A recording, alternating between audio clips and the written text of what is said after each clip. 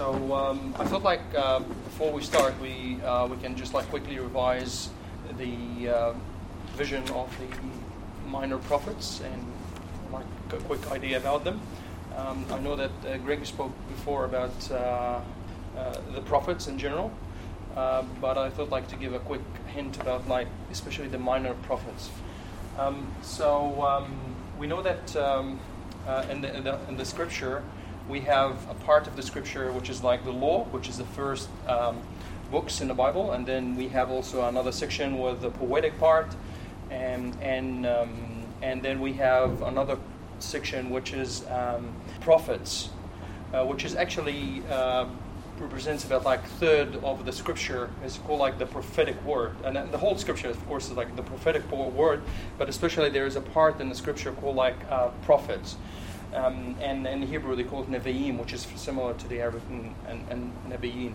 And it's this part in the Hebrew Bible they put it together. So you have from the major prophets and then the minor prophets. So the major prophets, we know what they are for, and we know them would be Isaiah, and then we know about Jeremiah,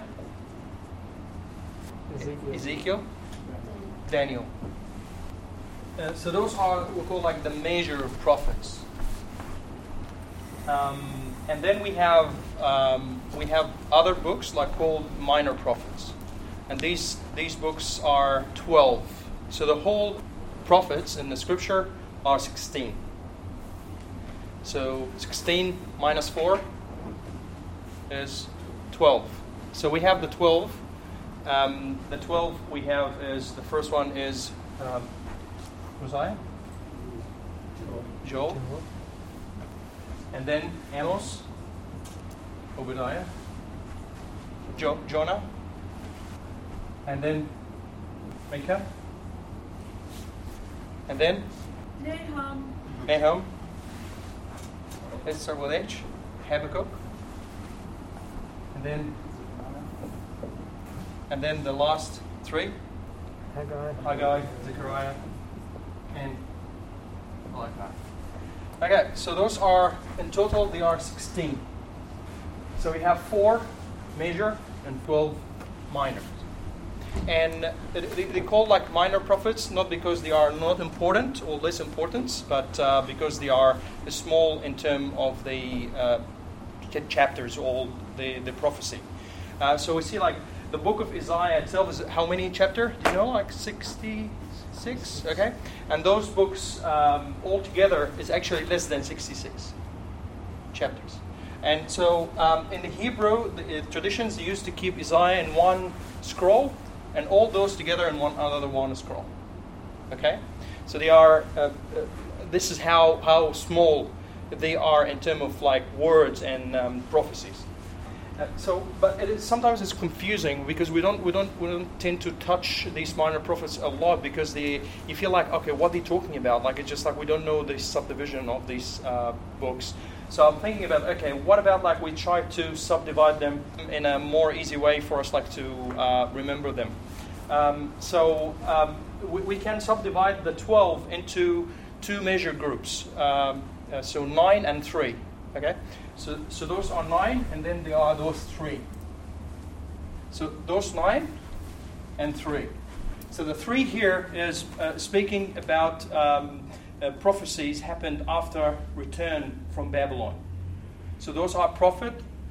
They did their prophecies, or they prophesied their words after the return from the captivity. So this is here after the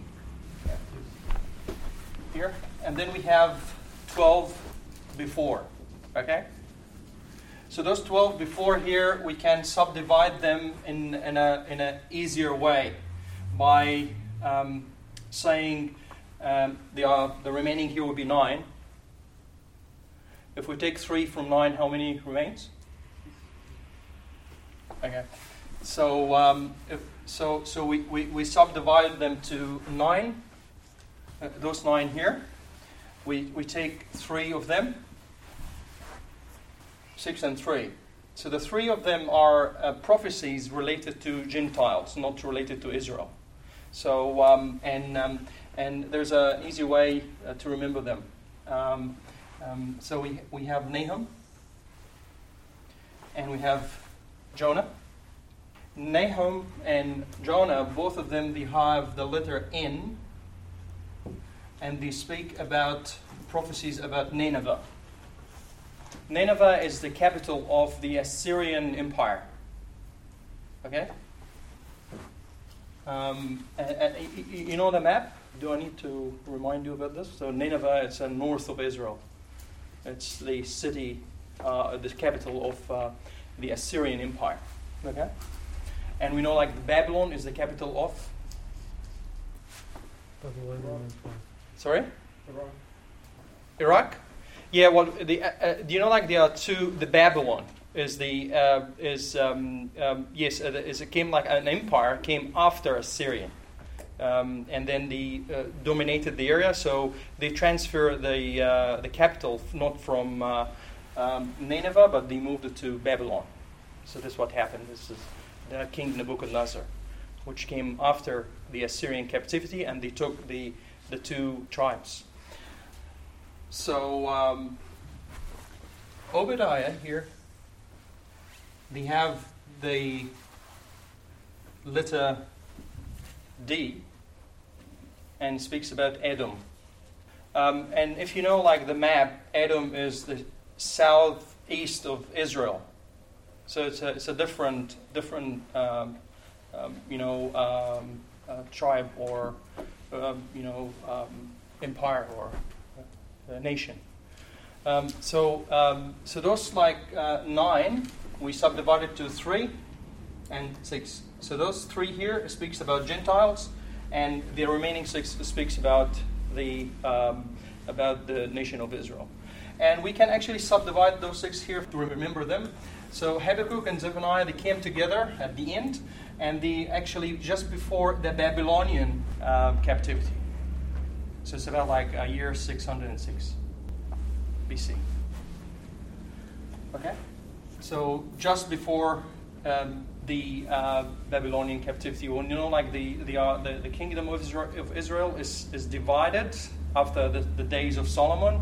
His son Rehoboam came and he did not respect the elders' advice, and he went very aggressive with the people. So they decided to depart from Judah and departed from David as a king, and they took themselves like another king in the northern kingdom, and this northern kingdom put for themselves like another king, not from the lineage of David. His name is Jeroboam, the son of Nebat. And this person was an evil person, and he decided to create an image, 2 images actually, of golden calves, and he put them in the Samaria as his capital. And he made like Israel to go away from the Lord. So what happened is that the kingdom of Israel now became subdivided into 2 parts. The first part of the northern kingdom, which belongs to it like 10 tribes, is the majority of them.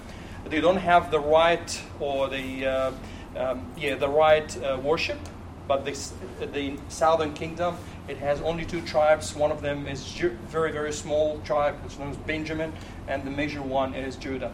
And those people went to the captivity in different waves, but after the captivity of the first group, which is the northern kingdom.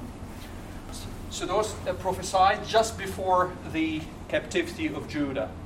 And then the other here is prophesied, those one here, before the captivity of Israel, which is the northern kingdom.